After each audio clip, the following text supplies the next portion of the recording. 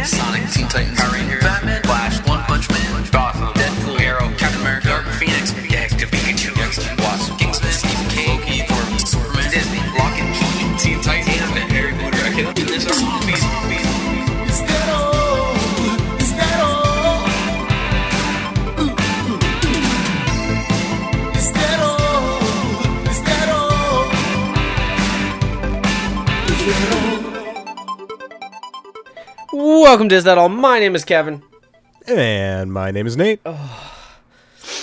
Yeah, that's kind of how we're both feeling today, I think, right now. It has been a nice day, and that means you have to do stuff outside, whether it's work or just being outside in general. Even though we're not supposed to be outside, but I was like, the closest I was to somebody was walking down the street.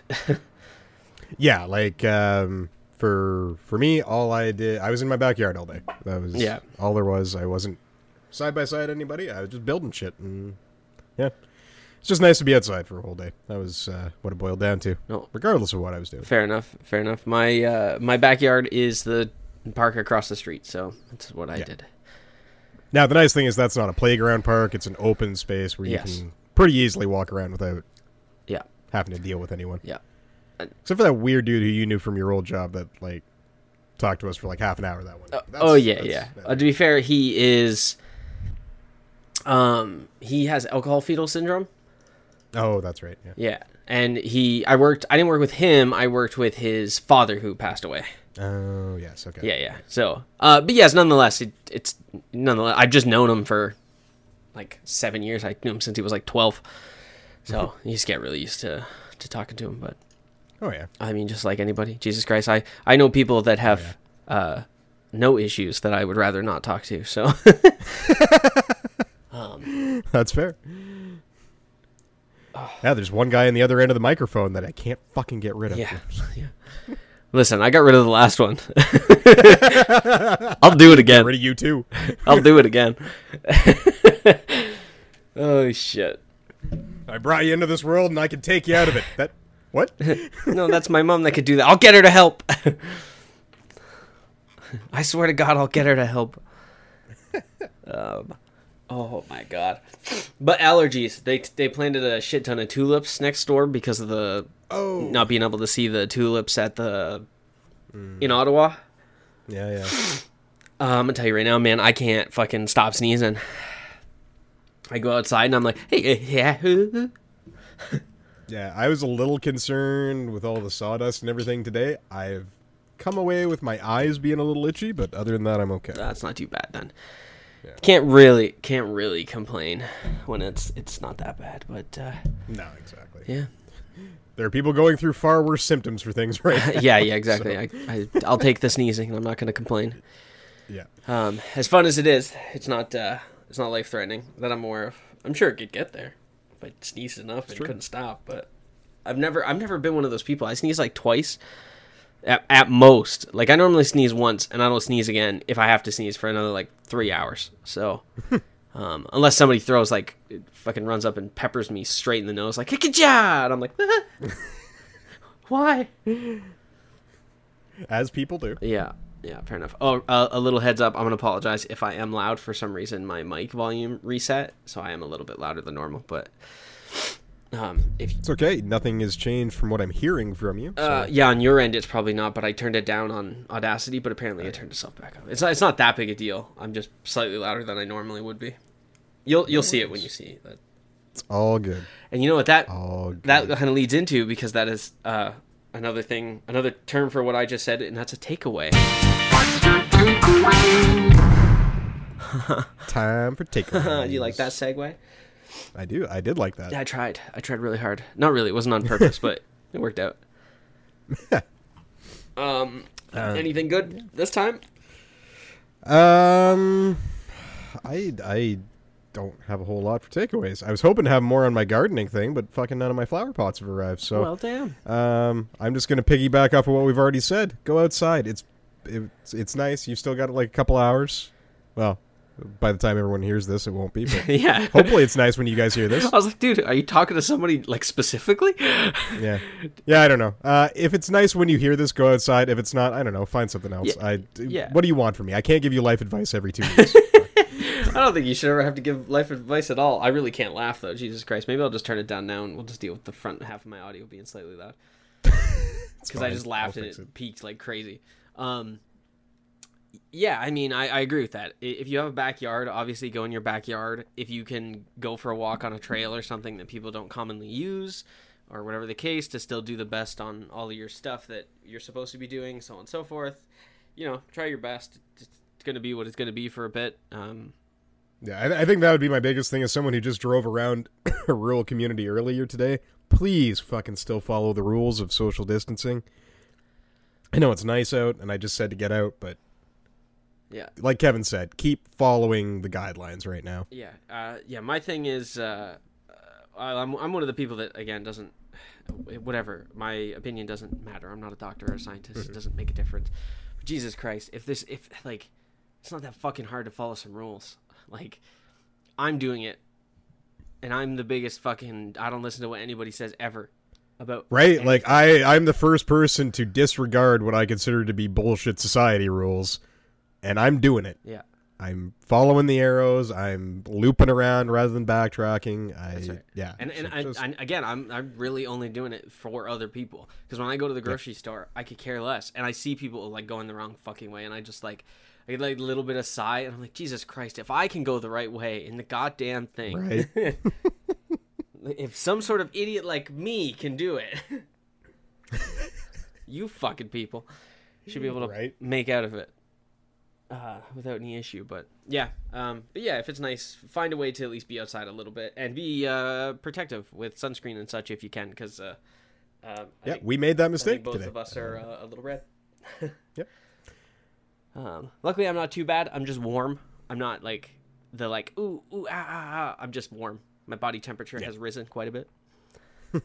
So that's where I'm stuck. My takeaway. Because I stopped giving self-advice on takeaways forever ago. You'll get there, man. It happened. It had happened for Corey. It happened for me. You just for a while, you get that because that's the mood you're in. My takeaway is something I've kind of talked about before. Actually, I might not have talked about it in the podcast. I don't know if I've talked to you about it, but I have talked about it just to people I know.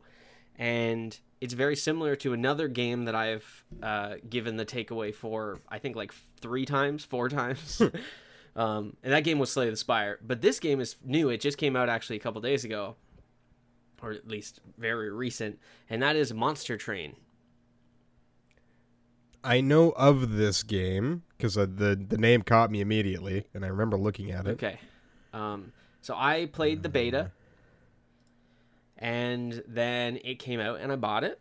And then I streamed it the other night for 4 hours.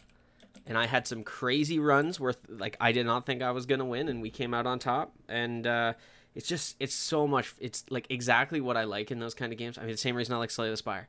I like card games. I like cards. Mm-hmm. The strategy of not knowing what you're going to get and having to make it work, you know, in a way that's like, do I take this? Because if I take this, I know this thing does exist, and if it comes up, it's a perfect combo, but, you know, with what I have now, this is a better option, and I can make it work, and how's the last boss work on this run? And, it's so good, and there's 5 clans, and you mix them 2 together every time. You have a main clan and a secondary clan. It doesn't really make too much of a difference on what you can get, I believe. Yeah, it literally makes no difference. I think it's just you get more points for the main clan to unlock more stuff for them. Mm-hmm.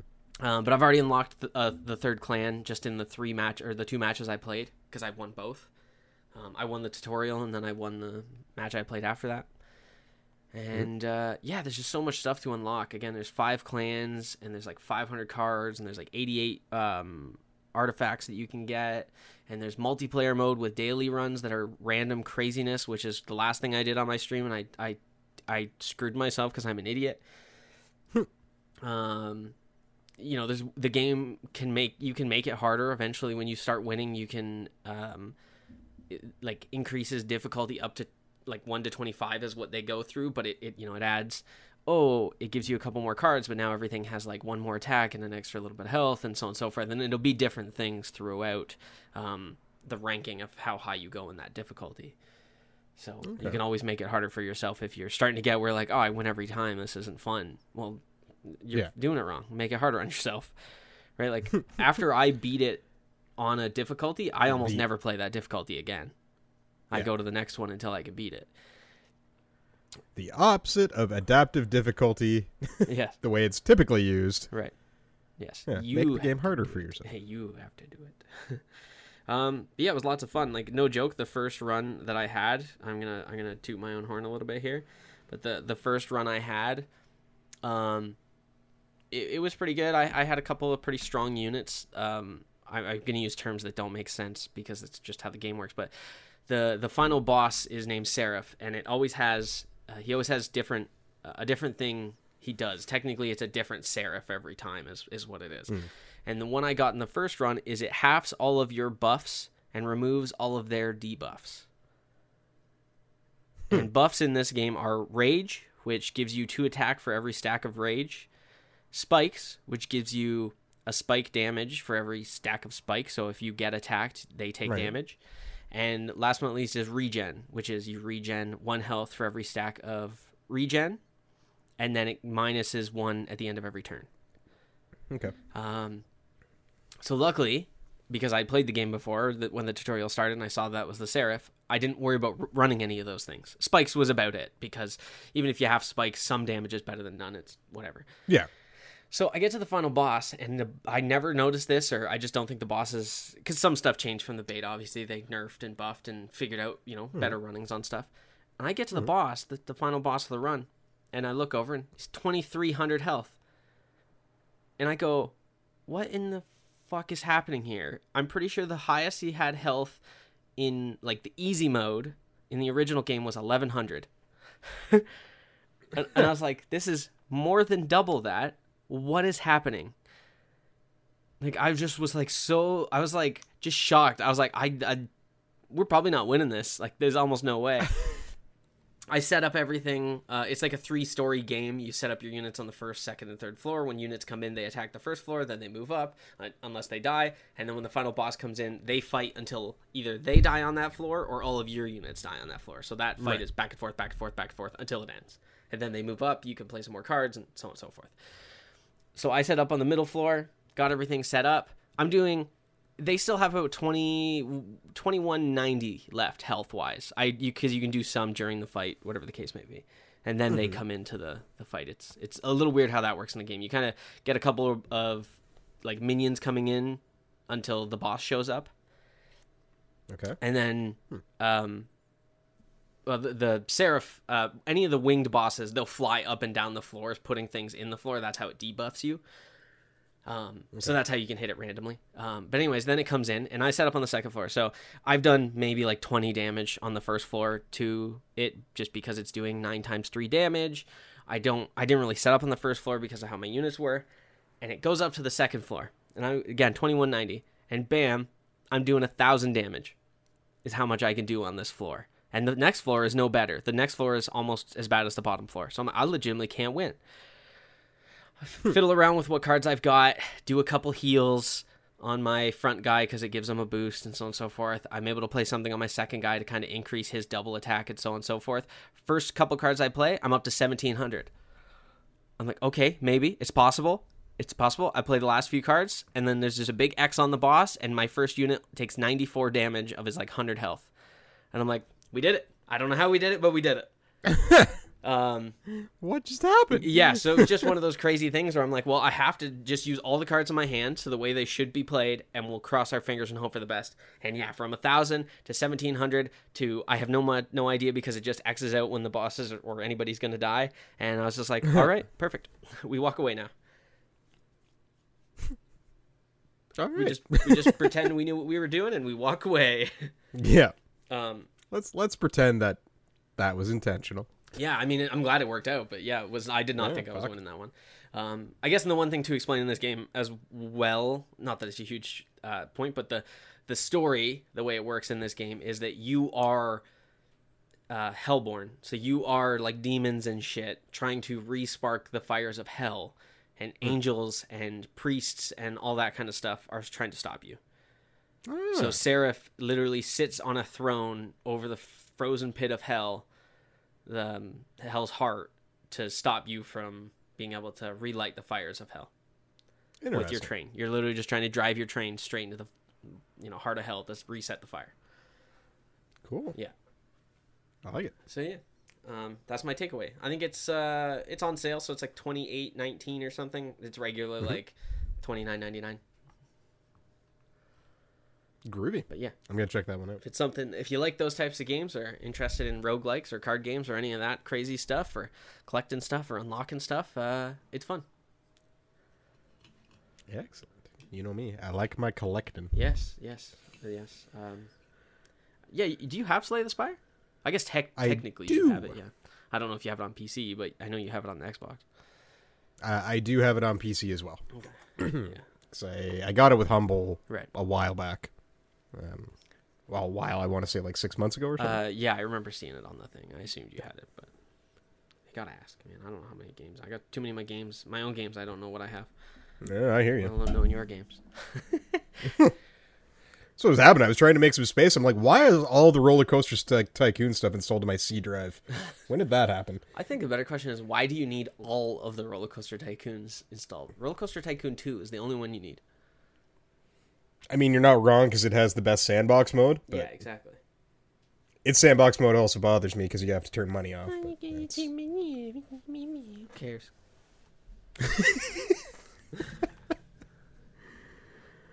You know what that means, though? That leads us into the trailers. The trailers. I don't know why I said it like that. Or how they should be, the previews, because we also do the main part of the show.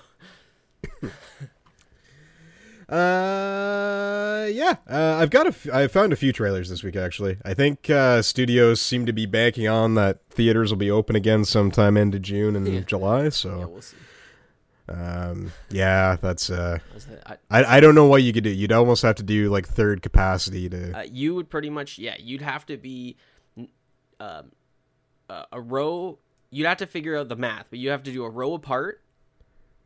No one can sit a row directly behind somebody else, and there has to be like 2 seats between you and the next person. Yeah, you would have to bring your ticket sales down to a third to half capacity, basically. Yeah. To make it work. Or they have to like diagonal the seats, and you can sit in these 2 seats or these 2 seats and like diagonal everybody, because like people get up in the middle of a movie. So even if you are in the same row, how does that you'd have to go like 2 people on each end of a row. And then the row in front of that can have 2 people in the middle.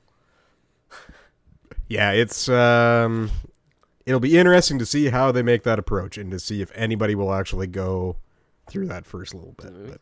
But, if they open it back up, I'm almost willing to go because no one else is going to be willing to go. Well, that's the thing, right? That's during that first little bit, you can almost safely say like, yeah, I'll be able to find a seat that's fucking away from everybody because I don't think anyone will go. But yeah, I don't know. Now that said, I rarely go and a movie has to look good for me to go and see it within that first week anyways. Yes. I typically am the guy who will wait 4 weeks and go when nobody else is going anyways, but anyways, we'll see. Hence why the first trailer I'm going to talk about, they're smart because it's going straight to Netflix. Fucking bypassed all that bullshit anyways. We talked about this movie because there was a teaser that didn't really reveal anything 2 weeks ago. Yep. This is for The Old Guard.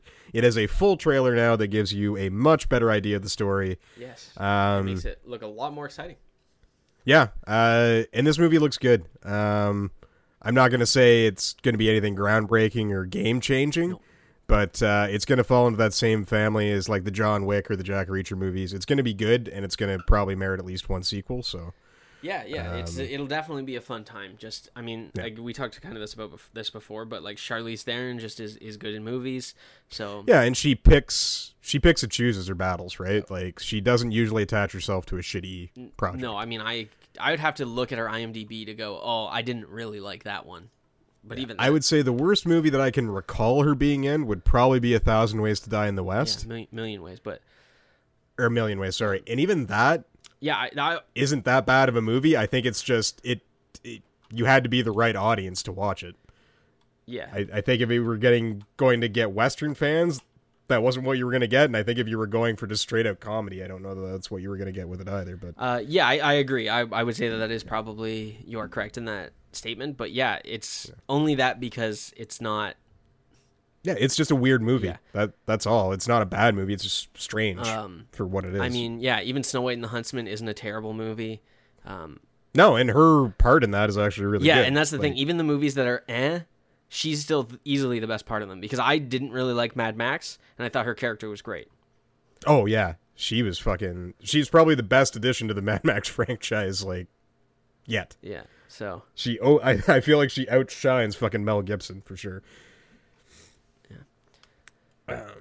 That'd be my opinion, though. But yeah, the Old Guard, it looks really good. Again, just to recap, this is based on a graphic novel, based on a group of immortal assassins who basically try to clean the world up as they go about their day-to-day. Yep, yeah, like the first couple of seconds, or like 20 seconds of that trailer is them walking into a room and them getting like, pew, pew, pew, pew, and they all fall to the ground, and then they just get back up, and she has an axe, and it's like, wah-gah! Yeah. So. Yeah, I'm very intrigued. This trailer definitely makes me want to check out the graphic novel. The premise alone had me kind of interested. Now that I've seen this, I really want to read it and see what it's all about. So yeah, fair enough. Can I change my answer? Yeah. Her worst movie for me is Hancock. I'm like the one person that doesn't like that movie. Yeah, and I don't hate Hancock, but it is definitely not a strong movie. Yeah. That's for sure. It's just so in plot, acting, or premise. It is literally to me the epitome of a television movie. Yeah, it had such great potential that threw it away by the end. Yeah, that was the. Yeah. All right. I also had that trailer, but I'm going to talk about one that we've also talked about before, or at least Corey and I had talked about it previously, but they finally came out with the second trailer, and that is Tenet. Nice. Yeah, I had that here as well. And this movie looks fucking insane in every aspect of, if you watched Inception and you were confused at the end, you're going to watch fucking 5 seconds of this and be confused at the beginning. Yeah, there is nothing about this trailer that makes it any clearer as to what's going on. Yeah. I think Inception, at the very least, you could be like, okay, they're diving into people's dreams. That makes sense. Yeah. So anything I'm seeing is probably an illusion. Yeah. This, I don't the premise of it, everything you're seeing is quote unquote real, movie real, in the sense of that universe. And everything that you see has already happened. And then you see it happen. Dude, I'm not sure I'm going to comprehend this movie. In reverse, yeah, this is I feel like this is a very heady concept of time travel that's going to take a little bit of wrapping around. Yeah, I'm sure. Even for people like you and me who are versed in this concept of science fiction. Oh, yeah. That's it. I will probably understand once I see it, but, the trailer, it makes it look incredible. I've almost never been more interested in a movie than I have in this movie. This feels like a very new way of looking at time travel. This isn't going to be your dad's fucking Terminator or Time Cop. This is your grandpa's time travel. This isn't no Flintstones meet the Jetsons. Could you imagine? I wish. I also wish that was their tagline. Tenet. This ain't Flintstones meets the Jetsons. Yeah, I fucking wish. That'd be incredible. And also, just based off of this trailer, not that I've had any issue with this casting or anything like that. If you ever needed more proof that Robert Pattinson is going to be fine as Batman, it's this. This motherfucker can act. Just let him have that guy. Yeah, from what few scenes we see, he's basically playing British Bruce Wayne in the scenes. That's it. I mean, that's the thing, right? I want to blow up a plane. That's, nothing dramatic like that. Not in the air, nothing dramatic. It's how big of a plane? Okay, that might be a bit dramatic. That might be a tad dramatic. Yeah. And you're like, all right, I'm in. I want to know why and what and how. And reverse. Yeah, I also didn't realize that one of the people writing the Batman was one of the people from Westworld, the TV show, either. Right. And he recently did an interview where he says, this is going to be our next evolution since 1939 when Bob Kane first released these books. This is going to be our next phase of Batman. Sweet. So same as the others created their new evolution, this will be theirs. So perfect. It basically sounds like they're not trying to be anybody that's come before, and they're doing. Yeah, well, I mean that's incredibly good, and I would say that might be part of the issue with Ben Affleck's Batman. Not that I thought Ben Affleck did a bad job. That comes down to a bunch of other stuff, but I think the issue is he's trying to be a Batman that exists. Yeah, no other real Batman has been. They're all their own Batman. Yeah, and we've had that discussion too. That boils down to, well, we're going to talk about this shit later too, and so I don't want to get into it. Yeah, we but are. It's my last trailer. So.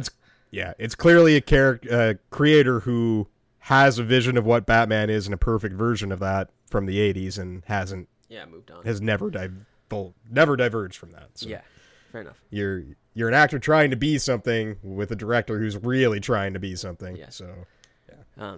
But yes, in that case, if that piece is on your whatever, that's my last trailer. So when it comes to trailers, I want to end on that, by the way. Okay, perfect. Excellent. And that means I don't have to talk about it later, so I'm happy about that. I can cover it. So my next trailer, this is a horror one. This is another Jordan Peele. Oh, okay. Yeah, I didn't look at this. And it looks fucking... This looks like a movie that's going to make me as a white person real uncomfortable, but it's going to be good. It's called Antebellum. Oh, okay. And from what I haven't looked into it at all because the plot or the trailer was so good that I just want to walk in blind like I did with his other movies. Right. From what I could tell, it looks like people from the present or from for future, I will say, being taken back in time and abducted as slaves to go into the cotton fields. Oh shit. And there appears to be this very heavy sci-fi horror element. Again, this is Jordan Peele, so this is going to have some uncomfortable moments and stuff. It looks really good. For something that's as crazy concept as that, it looks good. Yeah. Yeah, I'm kind of watching it right now. Yeah. Yeah, again, the trailer doesn't give away a whole lot of the plot. No, but it is definitely fucking eerie. Yeah, like there seems to be this element where someone from our time, or at least somewhere between the 80s and 2020s, or several people have been taken back into slave times and abducted. So, yeah, it's definitely a very strange-looking movie. I have all the faith in Jordan Peele as a creator at this point in time. And it's Janelle Monáe, so... Yes, yeah, also a fantastic actress heading it. So, I feel like Jordan Peele is creating a new generation of horror movies that, while sticking true to the old rules, have fucking made their entire new set. So I'm looking really forward to this. Yeah. Yeah, I mean, we all know my opinion on horror movies, which is funny because I have shit to talk about later. Yeah, I mean, his take on them is different. Like, his ability to write helps and solves the issue that I have with almost every horror movie, is that it just doesn't know it doesn't know how to tell a story. It wants to be scary, but it just like, yeah, but how do I end it? I made it scary, but what do I do? It's like, you got to think about that. Yeah, and you usually wind up either with the super hopeful ending or the everyone's dead ending. Super depressing ending. Yeah, and nothing in where between. Jordan Peele seems to find these strange... Yes, people survive at the end, but you don't necessarily feel like anyone won. Yeah. In a Jordan Peele movie, like the bad guy didn't win, the good guy didn't really win. Well, that's it. I mean, in horror movies, that's how it should feel. I mean, that's the point of it being a horror movie. You should feel relief for the antagonist or protagonist, but you shouldn't like feel fully comfortable. Yeah. I mean, they just went through a bunch of crazy shit. You should be like, oh, I mean, thank God that's over for them. But like, I as a viewer can't get over what the fuck just happened. How are they gonna get over what the fuck just happened? Yeah, I don't know. Well, I'll talk more about horror movies later because it's gonna happen. But yeah, that's awesome. I didn't have that on my list, but I'm intrigued. I still have not seen one of his movies, which is very funny.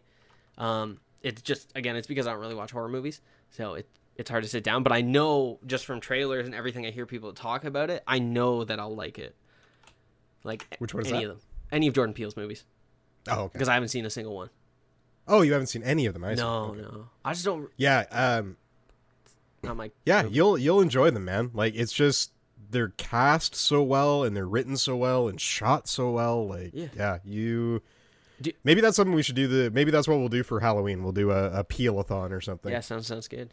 Yes, Peel-a-ween. That sounds gross. No, I don't like that. Jalapeel? No, I don't think anything is going to sound not inappropriate that we do for this. Yeah, we'll work on it. Or we'll have to work Jordan in instead. Yeah, that's what what I was trying to think. I don't think anything with peel. I don't think is going to work. Well, we're definitely on to doing Jordan Ween. But yeah, I'm interested, and that comes out sometime this year, so it'll probably be around then, and we can even do one where we go and watch it and then come back and talk about it if we're allowed to go and do that stuff by then. Yeah, that'd be awesome. All right, I'm going to jump to a trailer that I'm sure you did not have on there, but the way movies have been going and a lot more behind the scenes and documentary style things, this is one that just for a movie that is just so... I think I actually do know the one. Oh, do you actually? Yeah. Oh, that's funny then. Is it... I might. But... You don't know me? Yeah. Oh, yeah, okay. Yeah. I didn't put it on my list, but I did watch it. You did watch it? I just put it down because, again, we've kind of been talking about this stuff, and less new movies are coming out recently. And, yeah, it's just such a... It's pretty much like a...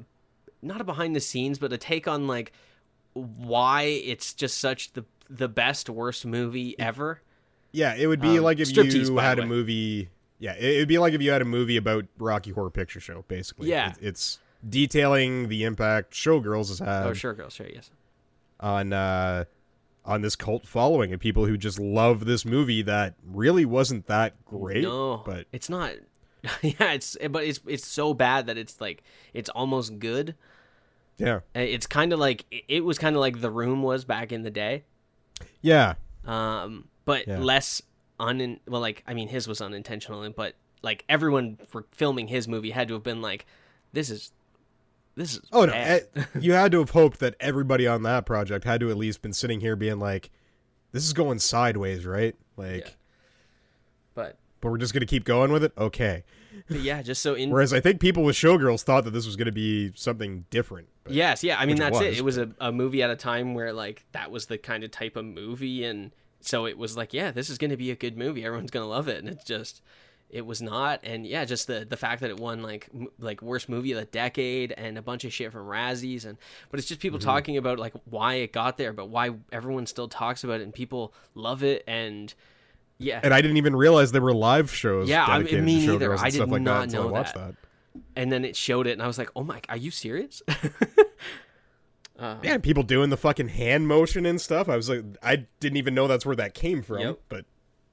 Fuck, yeah. Yeah, it's just funny. It looks interesting. I'll give it that. Yeah. Like, it's... So, if you haven't seen the movie, I don't even know what would be better, to watch this first and then watch the movie, or watch the movie and then watch I feel like you'd almost have to do it like a triple feature. Watch the movie, watch this story, You Don't Know Me, and then watch it again. Yeah, it'd be interesting. Not that you would ever... Yeah. To see what you get from it, for sure. Yeah. I don't know. It's funny, though.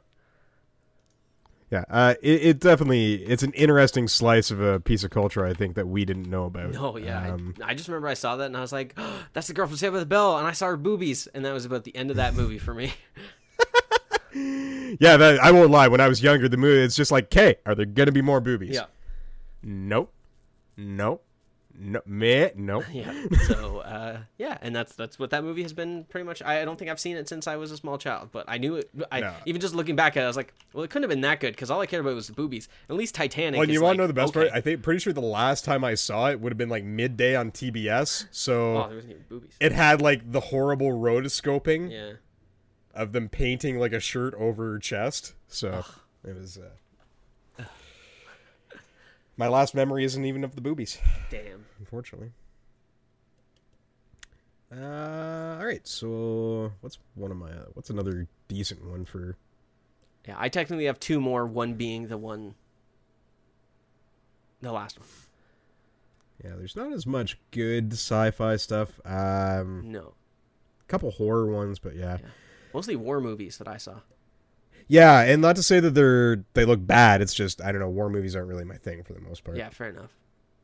I mean, I really... Yeah, one of those that does look interesting, a war movie, was Da 5 Bloods. Yeah, that's by Spike Lee. Yeah, so that looks cool. That's a bunch of guys going back to Vietnam a bunch of black soldiers going back to Vietnam to get treasure that they had buried there. Yeah, so it's a thing that people talk about a lot, is that like in Vietnam they got a lot of gold from these things and they hid them, and it's almost impossible to get it back. So that's an interesting take. And yeah, it's like pretty much all black infantry.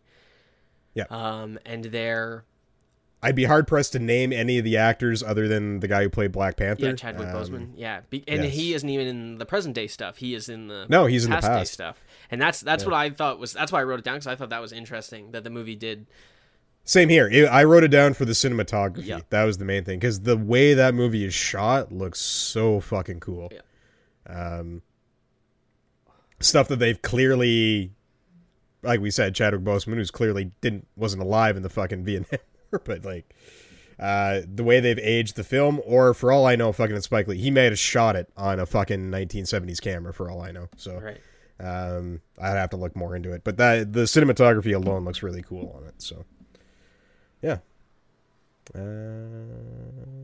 that's really all I have for that one. Yeah, fair enough. I'll talk on the other war one really quick, because it's like inspired by true events. It's just The Outpost.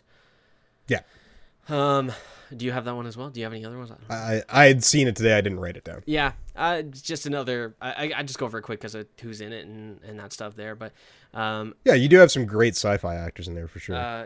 Yeah, it's just one of those movies that I think my issue with it, but I just wrote it down because I'm sure tons of people like it because they like those types of movies. It's just talking about war movies that, like, again, we're talking about Vietnam, which happened in the 70s. 60s, I believe. Yeah, right. Yeah, 60s. I guess what's his name stopped being president in, like, what, 68? Doesn't matter.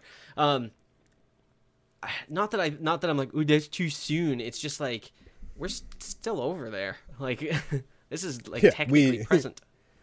Yeah, the war is technically over, but we're still doing shit. So it's just weird to have a concept of movies like that. And I'm okay. Like I'm just being picky because not that I need another World War II movie or anything like that and that kind of stuff, but like not to also be a weirdo, but like when are we gonna like War of the Roses war, or like, you know what I mean, like some crazy old fucking,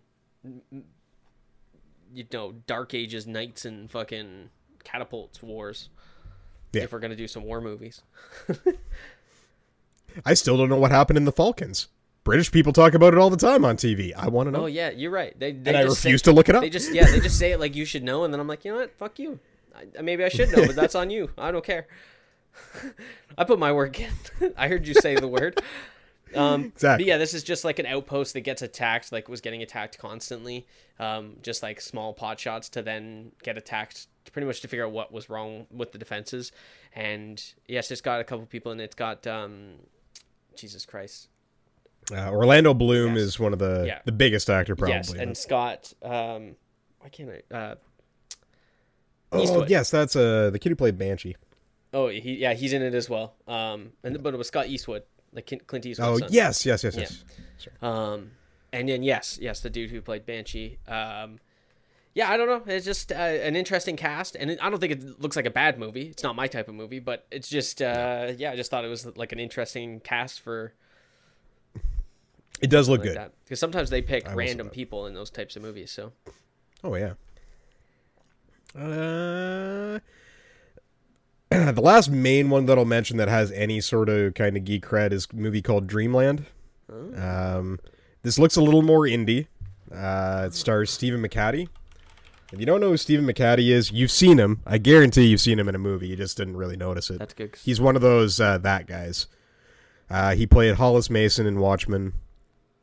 He played the Leonidas and the Queen's advisor in 300. He's got a fairly long career, and he's a great actor. He just, again, you don't necessarily notice him when he's in stuff. What? Who? Stephen McHattie. Maybe I'm not looking at the right movie. McHattie. Uh-huh. Yeah, it's fine. I'll figure it out.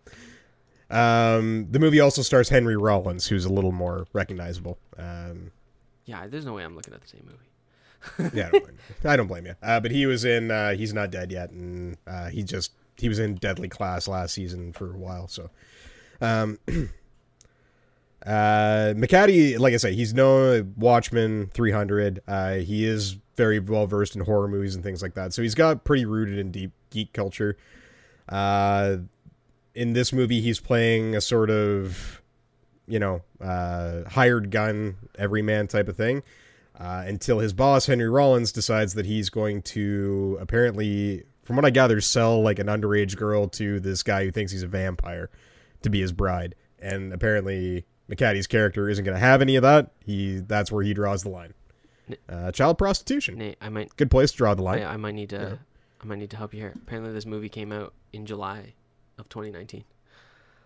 Oh. It's still coming up as new trailers, but oh well. Wouldn't be the first time I've had a old movie on here. Yeah, no, fair enough. That's why, because I clicked on Dreamland 2020, and that's why I was like, this is not the same movie.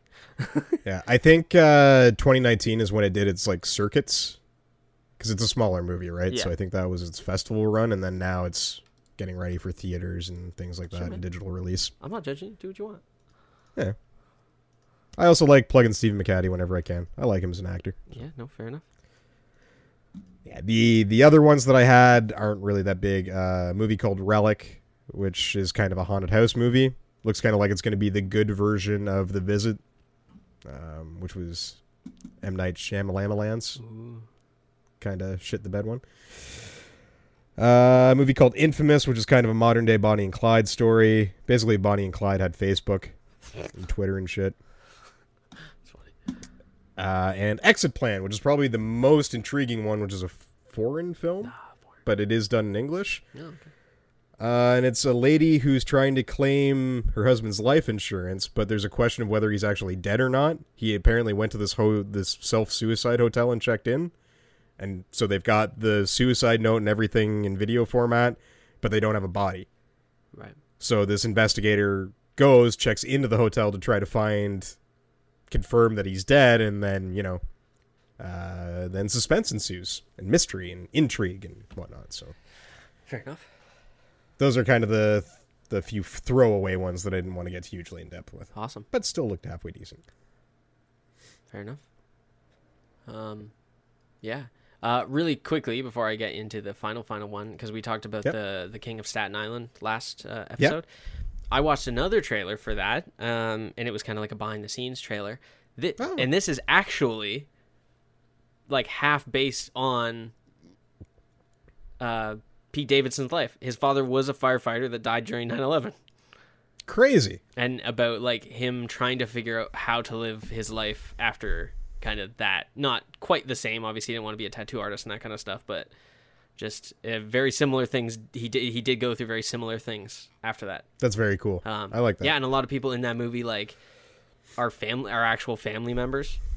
Oh, that's cool. And that kind of stuff. So, I saw that. That would explain why this is such a departure and why this feels like such a big movie compared to what other roles he's played, I think. So yeah, that's cool. I like it. Yeah, I'm still actually pretty excited for that movie. So, but yeah, I saw that like 2 days after, and I thought about texting you, and I was like, no, I'll leave the secret. I love how life of us has gotten to a point like, do we tell them now or do we wait till Saturday? Yeah, sometimes for me it just depends on what it is and how good it is. This was one of those things that like it wasn't life or death for you. Like I knew you weren't gonna be like, oh my god, but you would be exactly the kind of answer you gave now. So I was like, I'll just wait. I'll wait for the exact moment to be like karate chop right in the neck with the fact of this is about his life almost. Yeah, I think his uncle is in it, his mom is in it, or at least they were on set for most of the time. That's pretty cool. So, and just like a lot of his like real life friends. Mm-hmm. Yeah, dude, the behind the scenes trailer was interesting. I watched it was like 3.5 minutes, and I watched the whole thing. It broke my extension span. Yeah, I was like, oh, go on. Yeah, that's true. I watch things now, and I'm like, something's on TV, and I'm already like looking at my phone for the next thing I want to watch because I'm like, oh, fuck it. But I can't on the TV. You can't like look at one and like watch one and try to find another. So I'm like, I'll just find it on my phone first. All right, but last but not least, and I thought about leaving this for news, but then I thought, you know what? There might be some actual good news. Not that this isn't good news. Oh, there's definitely. Well, there's news that makes me happier and more excited than this, for sure. But I mean like big news. But I think this is because the trailer or the video that got leaked about this is more exciting. So technically it is trailer-ish. Okay, so I didn't know that anything had leaked for this. Okay, probably not what you think, so you can go look it up, but it's not going to be what you think. But I messaged Corey, or Corey messaged me, and I responded, and this might give people a hint, with apparently, I was like, fuck petitions. Yeah. Because we talk about this all the time, and I mean, we even had a full episode about it, obviously. Because we have a one that was called Sign Our Petition or whatever. But yeah, he literally sent it, and just with a huge lol, and I was like, goddamn petitions, haha. And that is because, we've talked about it actually last week, I'm pretty sure, and that is that the Justice League Schneider Cut, or Schneider Cut, I don't know, I want a Schneider Cut now as well, actually. Schneider? Yeah, Rob Schneider's cut of the movie. But sorry, Schneider Cut. So Zack Snyder's vision of this movie is going to be released. It does look like it's going to be all black and white, because that's going to help with probably the fucking CG oh god, yeah, looking less terrible and that kind of stuff there. But you're only going to be able to watch it on HBO Max. Yep. Which, I mean, is the bonus. It means I probably won't have to look at it for a while. Yes. And it's going to be 2021. So to give an idea, they had a screening, or he did a big screening at his, like, over Instagram or something. I'm not exactly sure how he did it. And that's what the trailer is. It's them watching, I think they just watch regular Justice League, and it's like, oh, and then we're doing a Q&A, and Henry Cavill is actually just here as well, on Zoom to talk as well, if you have any questions. And then one lady's just like, well, this is probably the king of all questions. When are we going to get to see the Snyder Cut? And then he's like, well, that's a hard question. And then Henry Cavill is like, well, just tell him. And then that's it. It's the fact that it is actually going to come out, and we're actually going to get to see it, and then we'll be able to decide whether or not. I think it was another waste of 2 hours, or potentially 4 hours of our life, from what I've read. Yeah, yeah. I think, well, they're not going to put any of the reshoot stuff in it. That's good. So it's just going to be what he had filmed as what he was going to make the movie. Okay. So it should only be 2 hours, maybe 2.5, because he makes long ass movies. But I think what we get from this is one of two things. Either, I mean, I'm sure this is. I don't think this is a petition thing. I don't think the petition is what got this to work, because I don't think the petitions do fucking dick all ever. What I think this was is. I think this was. Yeah, sorry. Well, I'm sure it's most of it's money, but I'm sure it's also Warner Brothers being like, listen, shit is not fun for anybody right now, and I'm sure a lot of people will be happy just to find out that we are going to release this fucking movie. Yeah. And it gives people that work for Warner Brothers a job. Yeah, I think it's definitely two. I think that's your main thing. One, it's the fact that you've got the guy who wrote and produced the movie pushing, and then I think that's your other main thing. Like, we're not making money in the box office at this point in time. Let's get people excited about something else and try to get them fired up. So at least, and then maybe this will help our box office when we are able to put movies back in theaters and whatnot. So at least my heart, my part that believes in humanity, at least believes there's like parts of this that are not just money based. Like, obviously Zack Snyder's part is not money based. He could give a fuck. He just had a vision he for literally just wants his fucking Justice League on screen, which I respect. Yes, that's fine. And then, as much as it's pissed me off for the last 2 years, it's fucking true. I get it. But I like to believe whoever at Warner Brothers, whoever pitched the idea or whatever, was like, listen, people are having fucking a shit time right now. This is an easy thing to us to get money, because that's been apparent the whole time, and like, give people something to be happy about, since they've been stuck inside for God knows how fucking long. Yeah. So at least that's my thought press on it. So as much as I don't think it was the petition, and I hate those petitions, because just learn to deal with the fact that you're not always going to get what the fuck you want. Yeah, I think that the thing that annoys me the most about this is now I'm going to have to deal with another year of listening about the Snyder Cut. Yeah, that's true. When I've already been sick of it for 3 years. Fair enough. But I think the downside is, we have to watch it, right? Yes, and we are gonna. That's the biggest thing. We are gonna wind up watching it again. Yeah, that's the thing. Is like, I think we also have to rewatch the regular Justice League. Yes, which is even worse. Which unfortunately I just did a little while ago, just because it was something to put on for noise. You fool! I know. Never for noise. If you're gonna put something on for noise, put on like Suicide Squad. At least it's somewhat like. That's a good point. Something to look at for half a second when you look over. True. You fool. Yeah. And I think the result of this is going to be one of two things. Either this will vindicate Zack Snyder, and we'll be like, oh, you do know how to make movies that everybody likes, and not just you. Yep. Or it will just 1,000% solidify everything that I've been saying for the last 3 years, which is fuck off, Zack Snyder. Yeah. Go and read Dark Knight Returns and masturbate again. Yeah, I don't even know if I want it to be great, because I agree with you, Zack Snyder is not the greatest. That's why I'm now going to start a petition for the Schneider Cut. But I think it will be one of those things as well that, like, maybe, just maybe, people at the upper ups don't know what is best for a movie. Right? And that's kind of more so what I'm hoping. I'm hoping that it's not fucking amazing. Well, and it's funny, because I watched a thing on Wisecrack. Maybe I'll make that my takeaway. Watch Wisecrack. It's like Because Science, but with philosophy. And someone was saying, like, what was wrong with the Justice League and what was the problem with Zack Snyder's vision on camera. And basically it was like, well, it's really hard to deconstruct superheroes if you haven't constructed them first. Yes. Like, we didn't get to see Superman become, like, a paragon of hope. We just basically got to see him become a shitty person. Yeah. We never got to see him become a good person so we could see him deal with bad stuff. He was just a person who dealt with shit. Yep.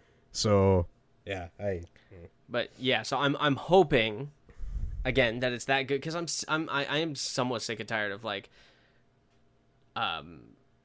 just the fact that, like, head ups at most companies are like, oh, we can't have this because of this, or we have to have this because, like, like the pandering to some people, and then just the shitty, like, decisions because like Venom has to be PG, because why would you ever need it to be rated R, because he's a fucking monstrous, murderous fucking alien.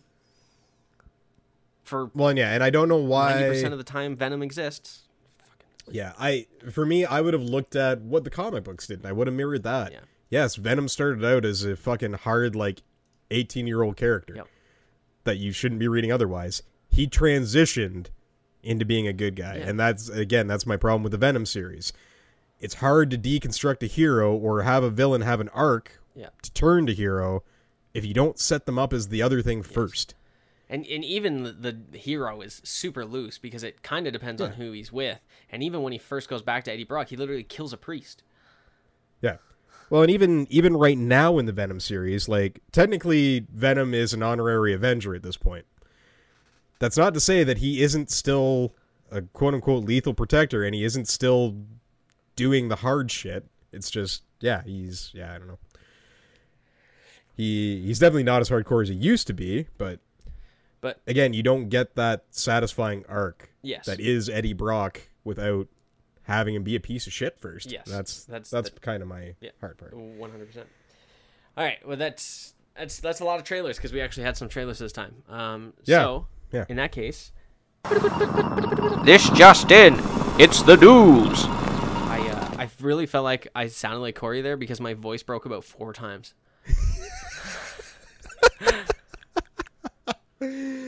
Oh, I love it. I really only have 3 pieces of news, man. Okay. I have a couple decent pieces and some things that are not as decent, but as is always my trend. Yes, no, fair enough. My first piece of news really probably only matters to me. I won't lie. Those of you familiar with the Marvel Legends action figure series, if you're not familiar, they're very, very well constructed action figures. Like, definitely, I would say they're durable enough that you could give them to a kid and let them play with as a toy, but they are designed beautifully, so they are just as much a collector's item too. They are releasing a 90s animated series Spidey figure. And the reason this excites me is because I had an action figure from the original 90s series that had the full range of articulation that this one does, and it broke. And I no idea where it wound up, or I lent it to someone and it got broken. And Nate never lended anything to anyone again for the next 20 years. Oh, yeah. Me too, and I still don't lend things to people because I don't trust them. Yeah. So that's why I'm excited. Like, this is one of those things I may legitimately spend like $50, buy 2 of them, so I can have one to take out and one to put on the shelf. So I'm a little excited about that. They're also going to do a Green Goblin, Oh, and there was going to be another one. I can't remember who. There's 3 figures altogether, 2 civilian and a hero and a villain, I believe. So, okay. Well, I'm assuming Mary Jane. Yeah, one would think. So I'm pretty excited about that personally. That's an exciting one for me. Yeah, that's cool. And man, I got nothing wrong with some action figures, some toys, as do you call them? Yeah. Yeah, and this one's actually a little more in depth because it's got swappable hands, whereas the one that I had one fist and one web shooter. Nice. Like he was whereas this one you can people interchange in the face and then punch them. Yeah. Like he was just a dirty fighter. He was just gonna throw sand in their eyes and then fucking swat them, like just swat them right in the side of the head. Wouldn't be the first time. Yeah, I know. It's just funny that's like the only thing you could ever imagine with your toy was that, or that he was just gonna poke him in the eyes. And bonk him on the head. He was either a Three Stooge or he was a dirty fighter. I mean, either way, he's a That's dirty what fighter. happened to Shemp. That's fucking funny. Both of my things have to do with the Arrowverse. So Yeah, I was gonna say I assume you've got one of the things that I have on here for Arrowverse news. So. Yeah, I got 2. Technically 3, but my third one isn't that great. So I just let you do a couple, and then I'll do 3 in the middle, and then you can edit off because that's all I got. Okay, copy that. I don't really have anything else Marvel related, unfortunately. But so the other one I'll just jump in through the Disney universe. Fuck it. So Mandalorian. We had mentioned last year that it had been confirmed that Boba Fett did make an appearance in season 1, although it was just his legs. We also confirmed that Boba Fett is going to be appearing in season 2 somewhere. And apparently, there have been Timothy Olyphant, who has been confirmed for season 2, has been seen wearing Boba Fett armor. Now, this has been pretty much confirmed that Timothy Olyphant isn't going to be Boba Fett. I think that's a pretty safe assumption for everybody. Yeah. Why would you have just a body, especially when they confirmed that I left this up purposely so I could look at his name again.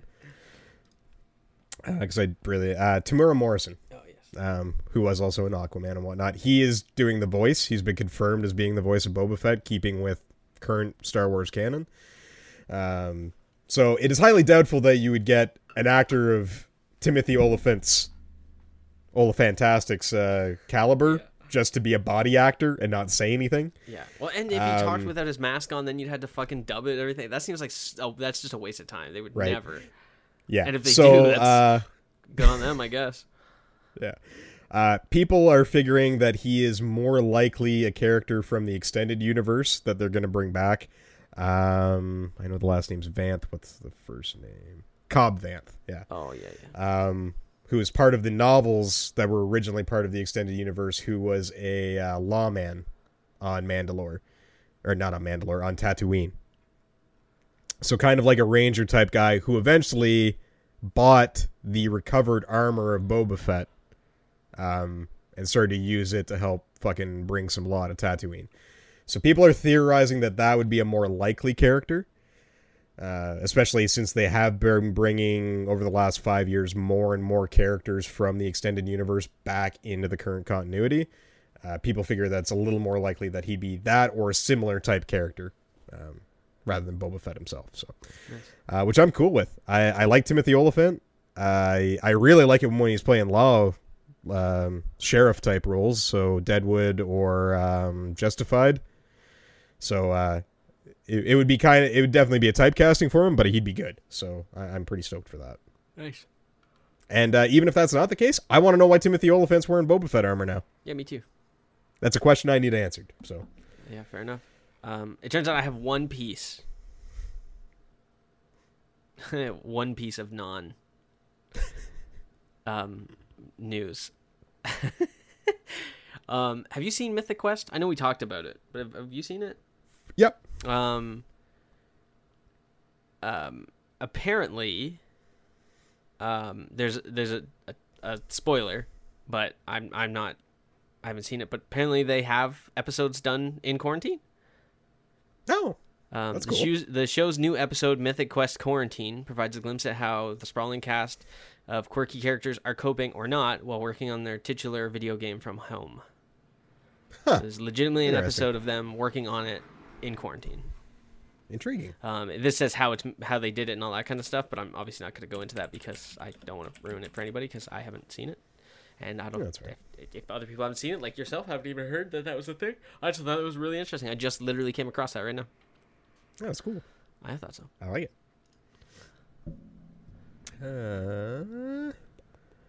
Okay, given the fact that you just said you didn't have anything else that was non-Arrowverse, Yes, you are. this one correct. will probably be right up your alley. Mega Man is getting a new comic from Boom Comics, based on the Mega Man Fully Charged series. Cover art looks fantastic for it. I don't know how I feel about the concept art for the internal of the book. But Yeah. Mega Man comics are usually pretty decently done. Yeah, you are correct. And Boom has a very good history of taking TV and video game properties and making some pretty good stories out of them. Yes. Partially because they rely on creators very heavily to help with their storylines. So, while I'm not necessarily stoked on the internal art of the book, at least for what I've seen of the concept art, it's probably going to be pretty good. So. Yeah, as I'm assuming you did not see any of the show, the new show. No, I didn't. It looks like the new show. Okay. So it's not. I kind of figured Yeah, that, but it's not awful. It's not. To be fair, I haven't really watched it. I just know that it's a kid show, so I can't. And I probably will still like it because I like Mega Man and that kind of stuff. And to be fair, I watched fucking Pac-Man and the Ghostly Adventures or whatever at both seasons. I've spent the last 4 weeks going back through all the 90s cartoons from Marvel, so it's... Yeah, and that Mega Man show, or the Pac-Man show is not the greatest, but it's still funny. No. I've watched My Little Pony for a long time. Put it this way, I went back through and watched the Fantastic Four cartoon and found redeeming elements. Every show's got something. Oh, yeah, so. I mean, you can find an episode of almost anything. That's it, John, for the longest time, yeah, you know who John is. Yeah. He hates My Little Pony because he hates bronies and he just doesn't want to be anything to do with that culture. And I mean, it's fine. I get it. It's whatever. But he's bromophobic. yeah, he's bromophobic. He's also just weird like that. He gets on I don't like this because I don't like this, and that's the end of it. Yeah, fair enough. I mean, everyone has that, but that's just his one thing. And I was like, you do know Weird Al is in an, because he loves Weird Al. I was like, Weird Al is in an episode. He's actually in 2 episodes. And he's like, that's awesome. He's like, what? And I was like, yeah, he plays a comic, a bad comic punny pony. His name is I actually can't remember what his name is. I think his name is Cheese, or his pet's name is Cheese. I don't really remember. It's a long time ago. I literally haven't watched the show in 5 years. So, but yeah, I mean, it was just one of the things. You can find an episode in almost anything. Is at the end of the day. So, as much as, again, that's why I stopped trying to crap on movies for why they're not good, and more so of what I would change to try and help it be better. Yeah. Because it's got something. There's something good in everything. Yeah, exactly. Yeah, no, that's awesome though. I haven't gone to get comics or even think about comics in fucking forever, but yeah, I got to message Paul and send him some money. Yeah, because I'm sure I've had some stuff build up since the last time I e-transferred to him. Yeah, fair enough. I thought about buying one of those mystery packs just so I could see if I got fucking Batman Doom. Right? Damned. Yeah. Because that itself is worth a fucking $100. I actually don't know. I didn't check to see if it was the print with the dick or not. That's a good point. Yeah, that'd be worth looking into. Because if it is, I personally, I have the dick print. Yeah, see, I don't. But I would. I stare at it every day. I would like the dick print. I would like the dick print because, unlike most comics nowadays, that will actually have value in a handful of years. Yeah. I mean, it has value now. I mean, I had no idea, but Batman Damned. This is somewhat news. With dick. Blah, blah, blah. Oh, how much? Jesus Christ, if I could type, we'd be finished this sentence. We would have been finished hours ago if I could learn to fucking type. Maybe eBay. Just to get an idea. eBay. Jesus Christ, Kevin. Fuck, god damn. That's too much dick on my mind. I can't stop thinking about it. There's a part of me that really wants to make the episode titled Dick Print now. Yeah, I would, except for the fact I don't think iTunes let us. I know. I don't know what they censor or anything. Looks like about $100. Yeah. Batman Damned. Compared to the, I think, 20 that we initially sold for. Yeah. Yeah. There's technically one up here for $1,100, and that's the, I think, is it variant cover? I was going to say that has to be the variant or the holographic. I can't remember which. It also, is it signed?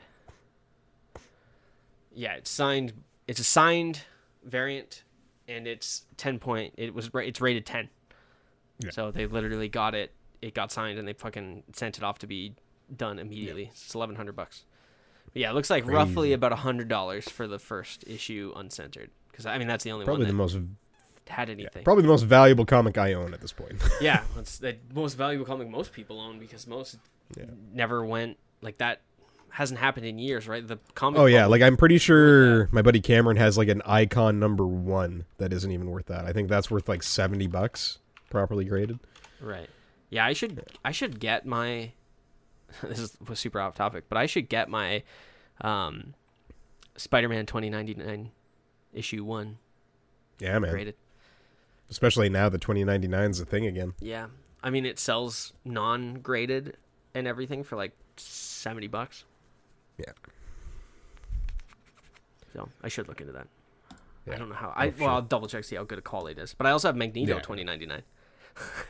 Nice. Which is like, why would you ever need that?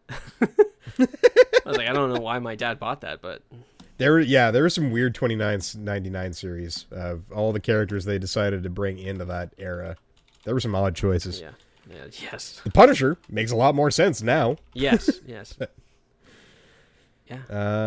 All right, so the last piece of non-Arrowverse stuff that I would have, because I'm guessing you have the other stuff. Yeah. PS5, Sony made a bunch of announcements for it. I'm not going to go into details because I really don't care about CPU and all this other bullshit. Yeah. Console go better than old one. That's really all I ever care about for the most part. Yes. So they've announced all the tech specs, the logo, all this other stuff. If you want them, hit Google. It's all out there. I'm not going to list them here. They did confirm that at least the most popular PS4 games are going to be backwards compatible. So some of your obscure titles might not be, but all like the top 100 will definitely be backwards. Conveniently, there was no message about backwards compatibility to other systems, which they had kind of promised earlier in the development. Mm-hmm. There was no mention of PS3, PS2, or PlayStation backwards compatibility, though. Yeah, that's interesting. Which from the get-go was something that I had said I will believe it when I see it. So yeah, I have yet to see it. This is one of those times where I think... Very similar to last year where Xbox dropped the ball because they came out way too early saying a bunch of shit and then they couldn't eventually get there. And it's funny because Microsoft still gave their press conference first. Yep. And I think they have the better console this year. I think the issue with Microsoft is going to be, at least for the next bit, is finding games. Mm-hmm. Like Gears of War is fine. I have no problem with that. But like other standalone games... Yeah, the thing is, it feels like we just had the newest Gears of War game. I think that's the issue. We did, right? yeah. So I mean, what do you get when you buy the new console? I mean, we talked about this before as well. I've seen the jumping back and forth between games. I've seen it live. Like not in person technically, but I saw a video of a guy who was not someone who works for Microsoft, who actually got to take one apart and all that kind of stuff, and jumped back and forth between 5 different games. With like just the loading time of the game coming up and back exactly where he was, all that kind of stuff. So, yeah, it'll be interesting to see this year. I mean, the problem right now is who's going to be able to fucking afford a console at Christmas time? Yeah, no, that was something Sony didn't give an exact price point. They said that it should meet consumer price standards. Oh yeah, or something along those lines. Like $600. Yeah. I think I know I probably won't be buying it this year. That's for sure. Me neither. I think Microsoft even said they're only doing limited quantity for the first run because there's no point in them making a shit ton because not everyone's going to be able to buy one. So they're not even. Well, exactly right. They're like, we're making this many. If we sell them, we sell them. If we don't, it's whatever. That's the thing. Fucking not everybody is full of. The world's not full of factory workers like me who fucking have been in the trenches this whole time, still making money with low risk. But yeah, it's. Yay. Yeah, we'll see what happens. there is a very good chance that Microsoft will be my 5th gen console as well, or my newest gen console. We'll see what happens. Yeah, first. But. Yeah, me too. I still have not played a single game on my PlayStation. Wow. Listen, man, I don't fucking know. What do you want from me? No, it's fair. There's a lot of shit. Hey, if I didn't dedicate time... Let's be honest. The reason the Xbox One has been used so much lately is because I'm trying to finish fucking Red Dead Redemption. Yes. Well, that's it. That's actually half the reason I got back into streaming was because I wanted a reason for me to play games again. And I know part of the reason that I watch people play games over playing them is because it's easier, it costs less, and, sometimes I just don't feel like, for at least a couple years, I felt very meh. Yeah. So. Well, I mean, we had that discussion. That was the whole reason I started streaming, was because I couldn't pick a point to start to try to work through everything. So interesting. All right, Arrowverse news. Yeah, let's hit it. I'm all through my shit, so let's get into. We got 3 of them, and I'm gonna go down the rabbit hole. The middle one is annoying to me, but it's not the most oh damn. But the first one is that Legends of Tomorrow. I think Mark Guggenheim is not opposed and has no issue with Swamp Thing showing up in Legends of Tomorrow. Woo! That makes me happy. He didn't appear in Crisis on Infinite Earths technically. No, I think there was a flash that didn't actually show Swamp Thing. I think it showed the Bayou. Yeah, but I don't it showed think the Swamp him. exactly. But he's like, but because we have Constantine so much, he's like, I don't know whether or not we can, but I don't see why we might not. He's pretty much. I think he's pretty much on board that he would love to do it. Yeah. Well, and it's and I mean, technically, right now they could do DC Universe crossovers with CW if they really wanted to. Yeah. Depending on how they want to handle all that, you could quite easily. Right. Especially with Swamp Thing being in development hell right now. Right. And by hell, I mean basically dead in the water because no one wants to fucking put out the bill for another season at this point. Yeah, exactly. And I think, he's already stated that he knows Swamp Thing. Yeah, because there was that little Easter egg line in one of the other ones. Yeah. I'm trying to remember what it was. I can't remember exactly, but he's pretty much like, yeah, I know, a monster from the Black Lagoon. He's like, well, technically I know one. Yeah, exactly. Kind of line. I don't remember it exactly, but that's the gist of it, at least. Yeah. Which I'd be okay with. I would really hate for Swamp Thing to die after season 1 like it did and not get anything out of it. Yeah, that's fair. Because that was that season was so good. I still haven't seen it yet. So good. Just yeah. It's nice. So well done. No, fair enough. Yeah, I get you. I like Swamp Thing, so it'd be interesting to see. Yeah, and if as someone who likes Swamp Thing, you will probably very much, even as someone who doesn't like horror as much, you will probably still very much like that. Yeah, that season of Swamp Thing. I don't know how much you've seen of it, but you get to see some characters that you wouldn't think you would get to see ever on TV, and yeah, there's some good shit in there. Nice. My thing, this is the annoying one to me because this character could fuck off in my opinion, but this is also Legends of Tomorrow. Okay. So far I haven't heard any of this Legends stuff, which is good. So. That you probably just have the big one then, I'm assuming.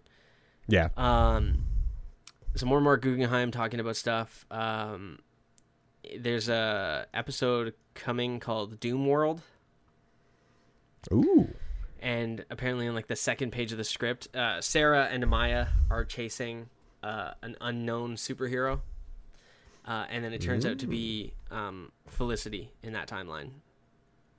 Right, yeah, exactly. So she has a long purple coat, a mask, and a high-tech wrist device. And I was just like, I don't care. She's my least favorite character. Yeah, you literally could have told me that any other person from Arrowverse was the hero that they were chasing, and I'd have been more excited. Right. Man, when they brought Ragman back for part of an episode, I was like, oh, sweet. I was like, thank you, because what the fuck happened to Ragman? Well, he left, right? Because the Well, yeah, I know, but closure. You want he left. Well, that's not good enough. Well, fucking bring him back for one episode if you're going to end the series. Yeah, it was nice having him back, but they did explain why he left. fucking nuclear bomb blew up his Yes, I suits, know. and then he's like, well, I'm just going to go and figure some shit out. Bye. It's good enough for me. But yes, last but not least, the big, because I don't care about the last thing, I just put it in the middle because the other one is not technically news. It's a hopeful. This one is news and it's crap. And then this one is relatively big news.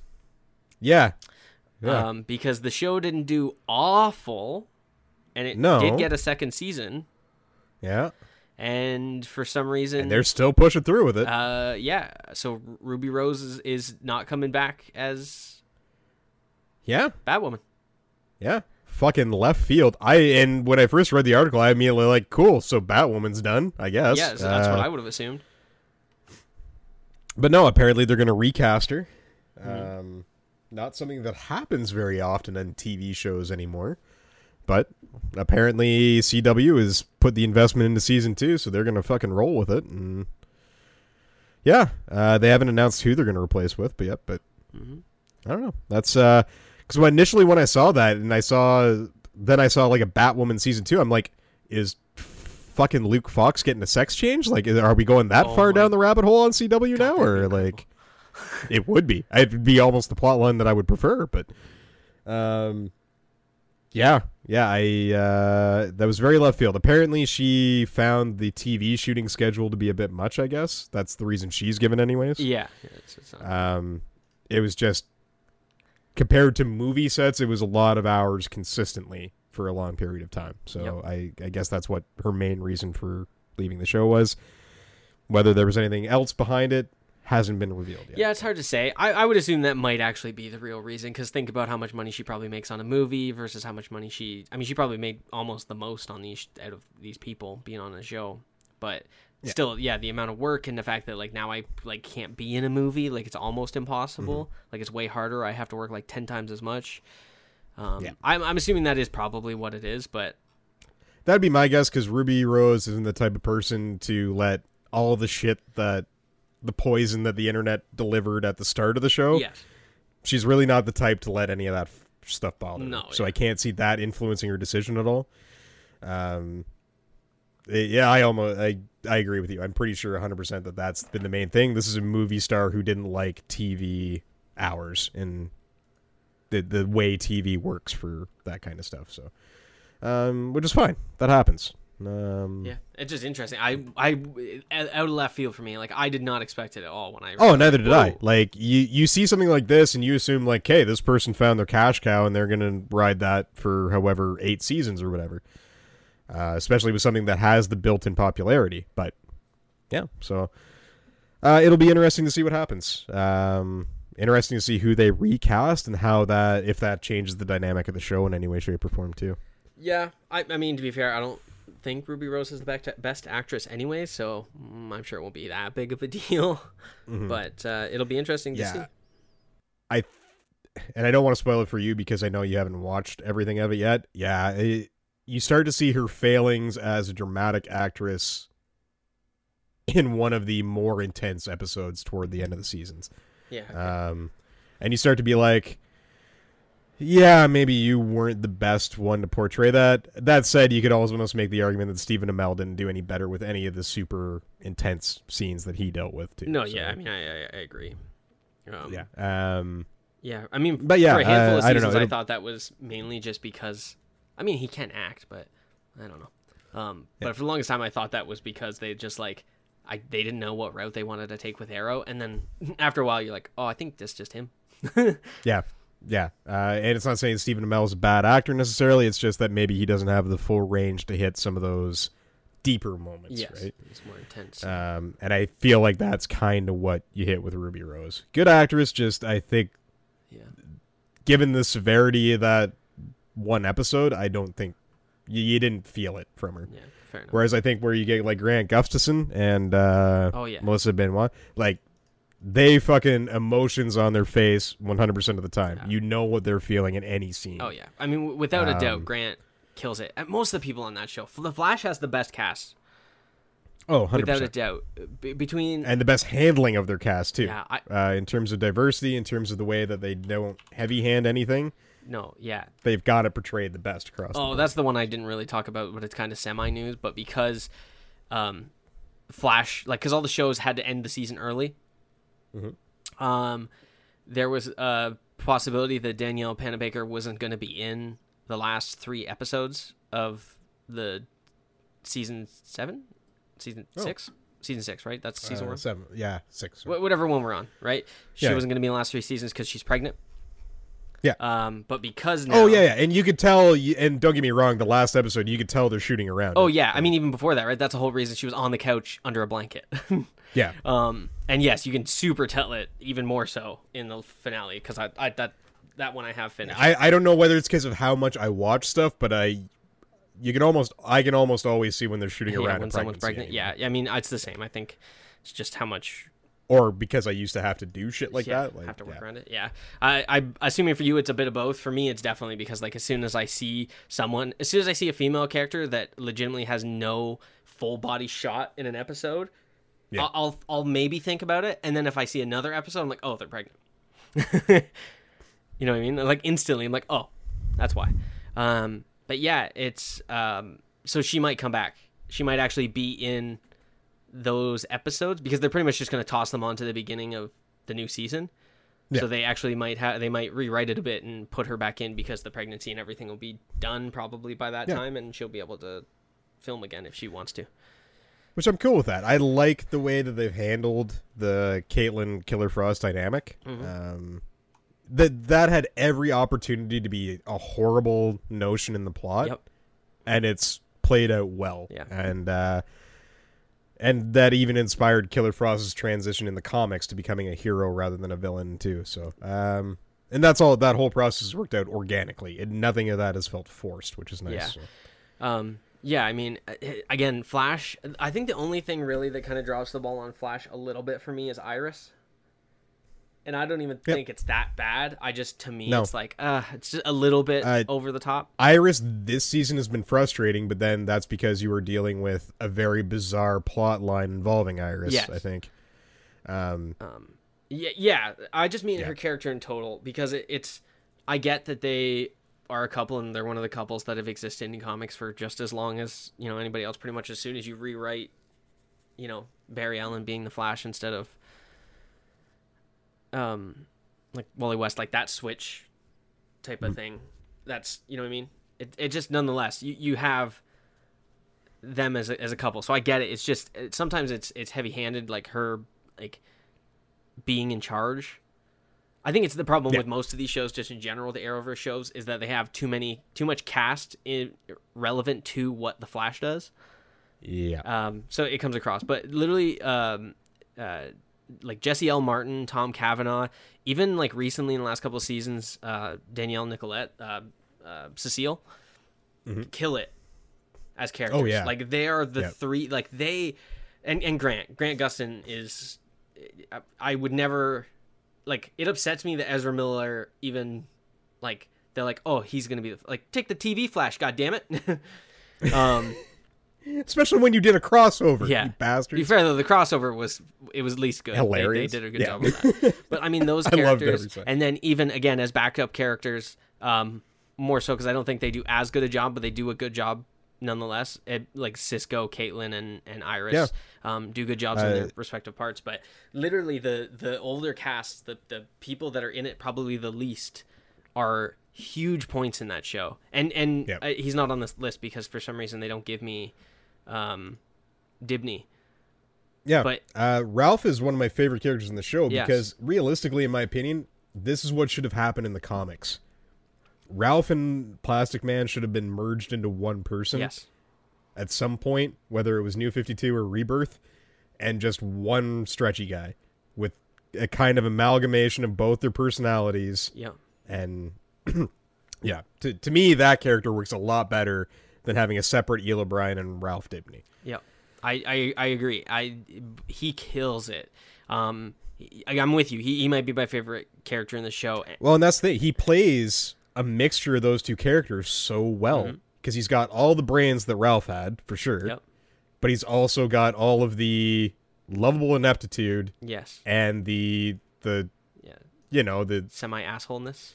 Yeah, exactly. The schlubbiness that Yeah. Eel O'Brien had at the same time. Yeah.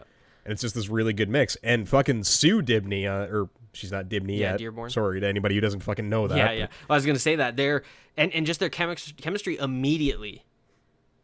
Yeah. Is incredible. Like even better than, and this is the funny thing to me, than any of the couples have had in in any of these shows so far. Right? Like yeah. any of them. I don't even care. And not who to we're talking mention about. Except for maybe the Superman way they've and handled Lois. Sue. Yeah. And the way they've handled Sue on the show actually would make everything that happened with her in the comics make so much more sense. And So much more sense. And it's one of those times where they did a female character and she needs absolutely no one's help. No. Even in the slightest, she does not need anybody's help. Yeah, it's she's easily one of the best handled characters Yeah, that I've seen come into the entire Arrowverse. I don't know if you had any more news, but I'm more No. than okay with just talking about, because like I just watched the season finale this morning, but like I just incredible, because I love the first season Arrow and some of the second season, and then that show fluctuates for me. Yeah, you get good storylines and bad storylines, and you're kind of up and down throughout the rest of the series. And as much as The Flash has that as well, the characters themselves make up for it so much. Yeah, I find you don't notice that you've hit a character-centric episode of The Flash that didn't have a lot of action or anything until you get to the end of the episode, and you're like, huh, really wasn't a whole lot of speeding or vibing or anything in that one. That was just character. Yeah, and I'm okay with that. Yeah, and just like just everybody's character, like everything Joe does, you feel like Oh God, yeah. You're upset, you're happy, you're angry. Like when he has an emotion, you have that emotion. Mm-hmm. The fact that now Cecile has the ability to kind of read the room, so there's no confusion of like people can't get mad at people for no reason, which is like the dumbest thing in TV shows. Yeah, and well, in life. But. Yeah, well, yeah, but I mean, in life it happens a little less because people aren't freaking out about murderer fucking blood people and mirror people. So she's like, she kind of gets rid of that nonsense that happens in those kinds of shows. And just, I mean, her character in general, just her way of carrying herself is great. And every time Tom Cavanaugh becomes a different Nash, and the fact that now he's all the Nashes technically.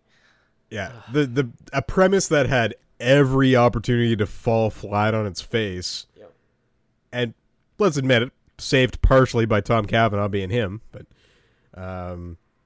it just worked so well, and just gave him so much room. Like I feel like we would have gotten sick of Harrison Wells by now, being a dick. Yeah, whereas the way Tom Cavanaugh's been able to jump and play different Wells has kept that character fresh and kept us interested. So yeah. I just, man, it's one of those shows that I was on Arrow's side for so long because literally the first season of that show is so good, and then like again, Flash is just hard to get away. I mean, Supergirl has its problems, probably the most of the shows. Yeah. Out of the most of the shows, and Legends at times can be kind of not boring. I don't know how to explain. Legends doesn't always necessarily fully utilize the stories that it has access to. Yeah, I think that's because they've got the potential to tell the most Elseworld style stories and everything, and I don't think they always maximize on that. Yeah, fair enough. And I think the thing with Legends is I don't care what continuity they keep, don't keep, whatever, because the show is what they have to do has so little tie-in to everything else. Yeah, it's just fun. It's more fun than anything else, so it doesn't matter as much. So yeah, I don't know. It's interesting. I saw a shit ton of movies, by the way. If I don't know if you did anything interesting besides work, the last couple weeks, but obviously I've had work, but I finally watched Crawl. Oh yeah, that's funny. Yeah, which good movie. I highly recommend it to horror fans and everything. Okay. It's not fucking anything new necessarily. It's kind of like Jaws with alligators, but it's almost like Jaws meets Haunted House with alligators. That's kind of the best way I can describe it. Okay. Which makes it sound ridiculous, but also good. So, fair enough. Yeah, I really liked it. And one of the, I won't say that because it'll spoil the ending, but Another one I watched was a Netflix movie with Sean Ashmore, which was also kind of a sci-fi movie. Also starring the guy, I know him as the dude who played Peter in fucking Heroes, but most people know him from This Is Us now. Okay, yeah. Plays the Yeah, I dad. know who you're talking about. He's in it as well, and his performance fucking kills it. Nice. It's not the greatest script on the planet, but that guy's performance fucking saves the movie because he does a really, really good job. Okay. And Sean Ashmore, obviously, he does good in it too. All right. It might be Aaron too. Whichever one does TV more than movies. I can't. I think that's Aaron, but Yeah. Yeah. So that was really good. Other than that, I finished Clone Wars, so I'm gearing up to watch the newest season of that now. all right. I'm at the point. I rewatched all the others, so I want to do that. I watched Rise of Skywalker twice because I was just inebriated enough that I couldn't follow what the fuck was happening the first time. You know what's funny is I was not that I thought you were drunk, but I legitimately was gonna be like, because you were like, what the fuck did I just watch, and was that real? Well, and that's the thing. Then I watched it again, and I was like, no, this wasn't necessarily the booze. This is kind of a fucked up plot line, and I'm having trouble following it, which says something for me. I think the issue is it's just not good. The Babu Frick is the best part, so I mean that's the only thing you really have to care about. Yeah, and it was a movie that started out good, and just fucking fell more apart as it went on, and And this is coming from someone who everyone hated the second one, and I was just like, I don't know, it wasn't that bad. I think the same thing. I think the second one, it was pretty good. I don't need them going to the casino planet unless they're picking up fucking Lando. Yeah, agreed. The only bonus to that was that it led to that fucking epic scene with Phasma, and then... But is it that epic? It's like half a second of her getting shot, and it's like, oh, that's why she's fucking bulletproof, and then she dies. Well, yeah, exactly. That's the piss off with that scene. Oh, we finally get a little development, and she's gone. And then also, why aren't all stormtroopers made out of fucking shiny metal? Right? Now, I'm sure there's something like I want to say Durasteel, but Durasteel is what Boba Fett shit is made of. It's got to be some polymer that doesn't exist fucking frequently. Yeah, I would assume it's also something that's rare. I just think it's such a loss on a character. And nonetheless, I don't like those movies to begin with. Babu Frick is the best part. C-3PO and Babu Frick is probably the funniest shit that I've seen in just in comedy movies in the last bit. Is probably the fucking funny, because Babu Frick is just like Babu Frick, and you're like tiny. Yep. And then it's like semi spoilers, but you should have fucking seen it by now, and I don't care because it's Star Wars. Yeah. The fact that C-3PO has to get his mind wiped, and then he comes back and he's like, "Hi, I am C-3PO," and then he's just like, "I am Babu Frick," and then later on when it's like, Babu sent us, and then C-3PO's like, "Oh, Babu, my oldest friend." The first person was funny. First person he's introduced to as new C-3PO, and it's just fucking killed me. And then at the end of the movie, when you think he might be dead, and then he pops up and he's like, "Yeah!" And you're like, "Yeah!" Like that was my journey through that movie. Right? Like, yeah, exactly. Like, you could really give a shit about everything else that happens. It's just, I don't know. The very, very end of her doing the thing, that's the one thing I won't spoil. But her last line I like, and like that's the good way, and that's what you saw coming throughout that whole movie. Exactly. That's how it should end. But yeah, there's just so much stuff that's like, I apparently did not understand how the Force worked at all. Because now it is just fucking space wizards. It wasn't, and now it is. Now it is, yeah. That's the fucked up part. Like, I'm one of those people that had no issues with midichlorians, because I get that it's sci-fi, but it's also fantasy. But in a sci-fi, you have to, like, something to explain it. Yeah, and exactly. Midichlorians was fine. It was stupid, but it was fine. My brain can grasp that, yeah, some people have fucking particles like mutants. It's not a hard concept. And I can accept what Clone Wars expanded on, that there is the universal force and there is the what do they call it? There's the physical force, and then there's the universal force, and universal force is what you join when you die and shit. Yes. And then the physical force is what you're able to use for fucking force powers and whatnot. Right. And the way that fucking Dave Filoni explained that in Clone Wars made sense, and it worked. Because that guy fucking respects the source material exponentially. Yeah. Yeah, it's just interesting. It's just what we got with that was just like, what? It's just not a great movie. I've seen a recut of the very end with "I Need a Hero," And I'm gonna tell you that's way better. I can send you that because Please do. Corey sent that to me forever ago, and I fucking pissed myself because it's just that whole scene where like he's running up and everything, and it's just like, I need a hero. I'm holding out for a hero. And dude, it's the fucking greatest thing you'll ever see. It makes that movie about fucking 10 times better. But it's very similar to me, like any of those movies, and even the same issue I have with Civil War is it's an entertaining movie.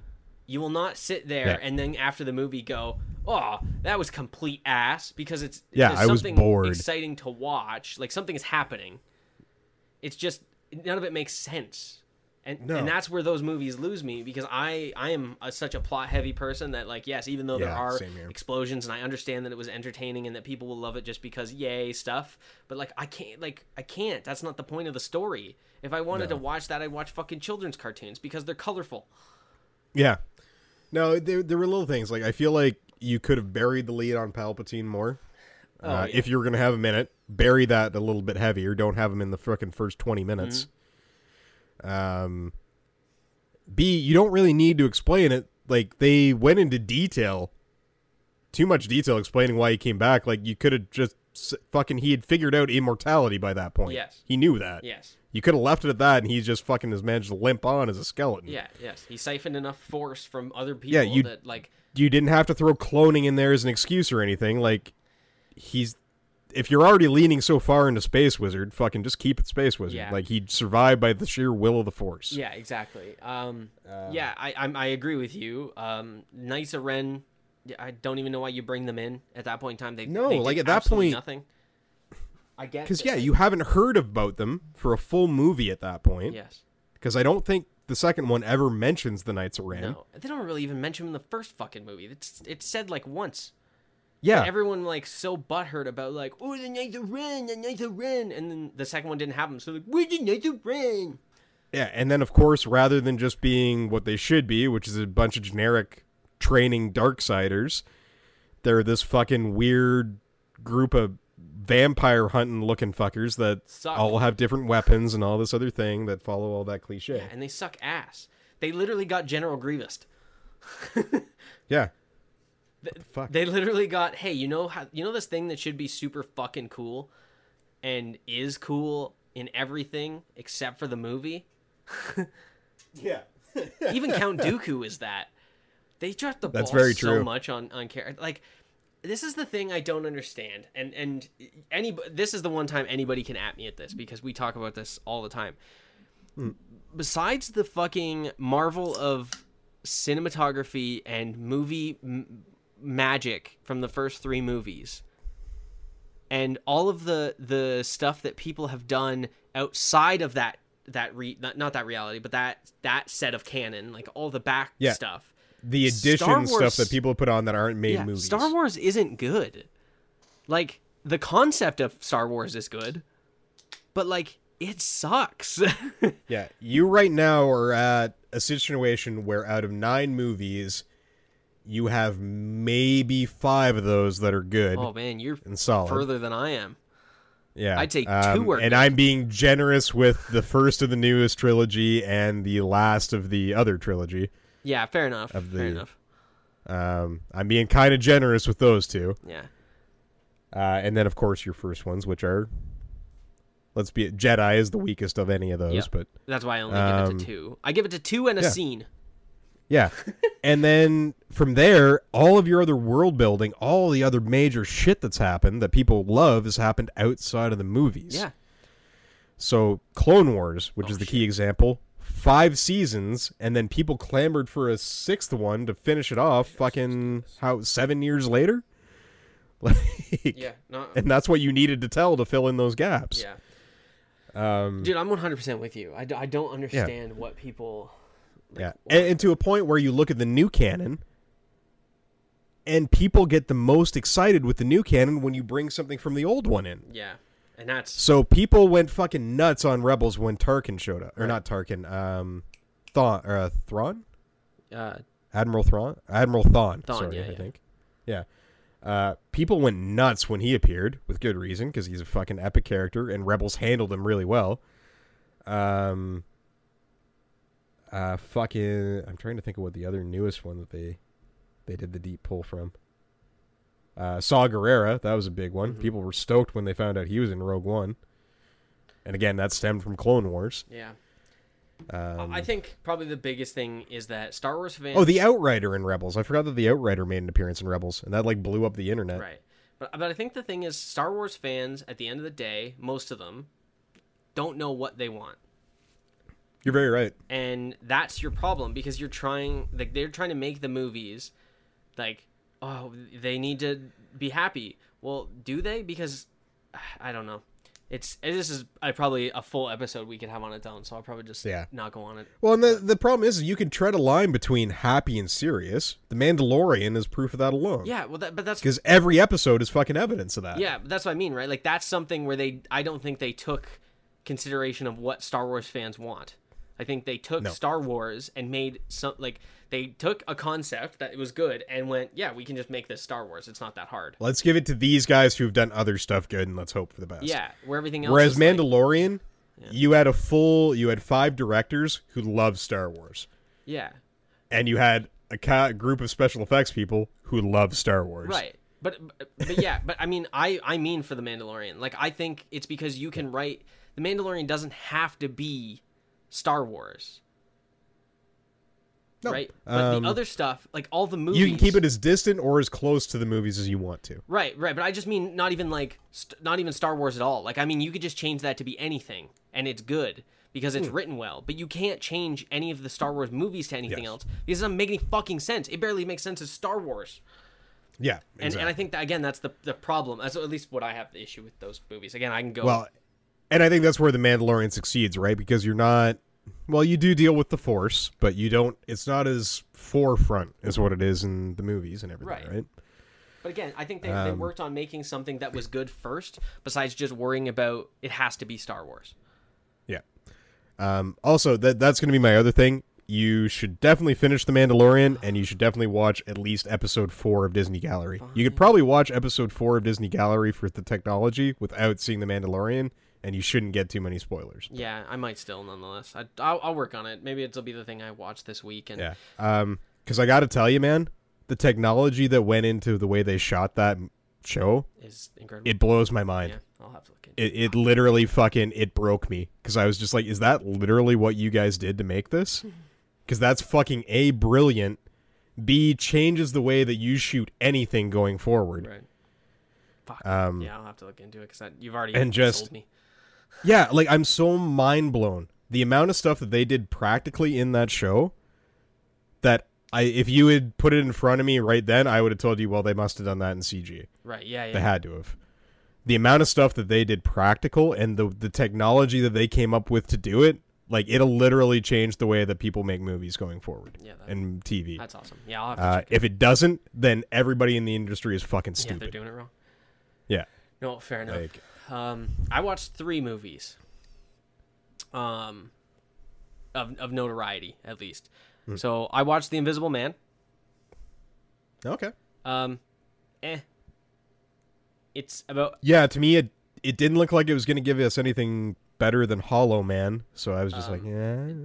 Kind of, because at one point in time I was like, oh, where's the obligatory Invisible Man rape scene, which didn't exist, so I was like, oh, thank God, because that's not necessary every fucking time.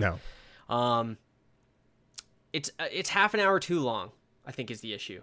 And somewhere in the middle, it makes no sense, and then it does what you would think would solve that issue, and then it doesn't if you look too much into it, which is what I did.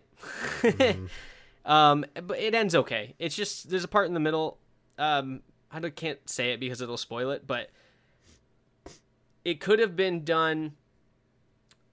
okay, it can semi-be spoiled. She gets framed for something. But it is done in a way that if there were security cameras, or if anybody looked over, would have been like, I don't know, I saw a fucking flying knife. Yeah. Right.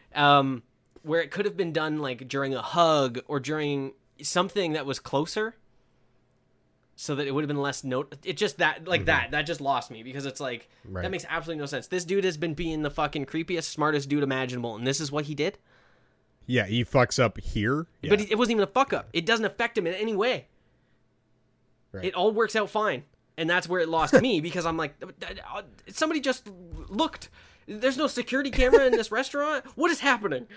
Yeah. So, anyways, it's about half an hour too long, and it kind of it confuses itself a bit.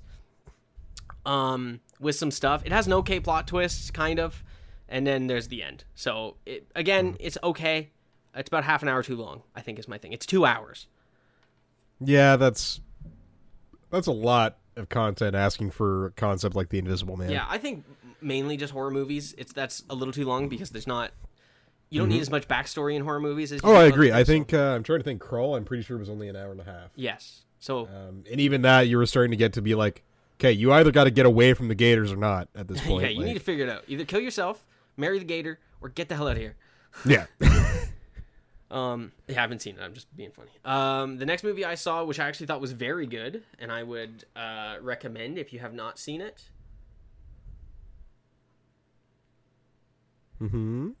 Was fuck. What the hell is it called? Hide and Seek, or Ready or Not. Ready or Not is what it's called. Oh, okay. Right? Ready or Not. Yeah, Ready or Not. And that's the movie where this girl gets married and then the family plays hide and go seek. Oh, yes. Okay. But, and it's got Adrian Brody in it, right? Yes. I think. Yeah. Yeah, it's a pretty good movie. It's nothing too crazy, but it's an hour and a half. You get in, you get out. And by the time you get out, you go, oh, that was a fucking crazy thing that I just watched. But it's good. It's fun. It's good. It's all that stuff. So. Thank you for reminding me about that because that's been on my list for a long time and I keep forgetting about it. Yeah, it was on my list too and I just forgot about it and then I ended up watching it. And then last but not least, the big one that I saw was I watched Scoob. Ooh. Or Rutro. Rot Brad. Yeah, it wasn't bad. It wasn't it does a pretty good job. Very quickly, them getting into it, that kind of stuff, and then it gets into them as adults. It does change a little bit. Velma is Spanish or Hispanic. I'm not sure which one. It doesn't change it. I mean, let's be honest, that was a pretty white group, so yeah, it helps. Makes sense. And yeah, it's not that bad. It's a weird concept about friendship and like more so than you would think because they're friends. So, yeah. But yeah, and just... Yeah, but how often do you really think about that while you're watching Scooby-Doo? Like... Yeah, well, that's for sure. How often do you really think about the relationship that these four people have and the dog? Like, yeah. Yeah. So. And then a handful of, like, secrets and, like, Easter eggs for things and that kind of stuff. Simon Cowell is in it, which is kind of funny. It kind of what starts off the whole thing because they're talking about, like, we need to get more serious than just doing whatever. So, like, we have to, like... grow our operation. So like Simon Cowell's there being like, oh well, see, Freddy, you're the tank, you're the strength, like you're just here to be the tough guy, and you know, Velma, you're the smarts, you're genius, you do all this stuff. Daphne, you're the empathy, you're the one who feels for the people and that kind of stuff there. And then it's like, and you two do nothing. And so they get upset and leave, obviously, and then that's where everything comes into play. But yeah, it's also interesting because I guess little spoiler, and the voice acting actually is really good because I did not know half of the people were who they were. I looked it up in the middle and was like, cool. Oh, okay. I love when that happens on an animated movie. Does not sound like that person at all. To give you an idea, Mark Wahlberg is somebody, and I wouldn't have known if I didn't look it up. I love it. I'm not gonna look it up. I'm gonna watch the movie and just try to figure it out. And then I think one of the cool concepts, and it's not, I don't think it's a spoiler because I don't really have too much to do with anything, but the Blue Falcon in it is not the original Blue Falcon. It's his son. Oh, that's cool. So there's a story arc there about him not being good at either. So he's kind of in the same boat as Scooby and Shag, where he's not a superhero, right? Like he's not his father. He just was kind of given the role. He's just a strong guy. That's awesome. So there's that whole thing. So it's not bad. It's nothing great. It's a kid's movie. But it's not. Yeah. It's not bad. I would still say probably the best Scooby-Doo movie is the animated Zombies movie. Yeah, But I agree. this is not bad. This kind of keeps the same thing. Velma never loses her glasses, so they got rid of that, which is good. Make her useless. They really go with the fact that Fred is just dumb and strong, which is good. I never really have an issue with that because it's again, this is one of those times where it's nice to flip the role of who is, the damsel in distress on its head. There is no damsel in distress in this, even when something like Daphne or somebody does that, it's like on purpose. Right. It's never because they're not capable. Mm-hmm. Yeah, exactly. Yeah, it's very interesting. And then obviously the bad guy is Dick Dastardly. So you have that as well. So lots of characters. Captain Caveman is in it, obviously. We had mentioned that he had been. Yeah, he was on the poster, and he's in it for a decent amount. That it's like not a surprise. Oh, that's cool. I would say he's in it for like 10 minutes.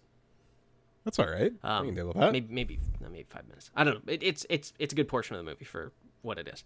And then the after credits has a bunch of like Hong Kong Phooey and Grape Ape and the shark and the Howdy Doody, the horse, whatever his name was, the cowboy horse, and just a bunch of like jokes at that stuff. Al Kabong. Sorry.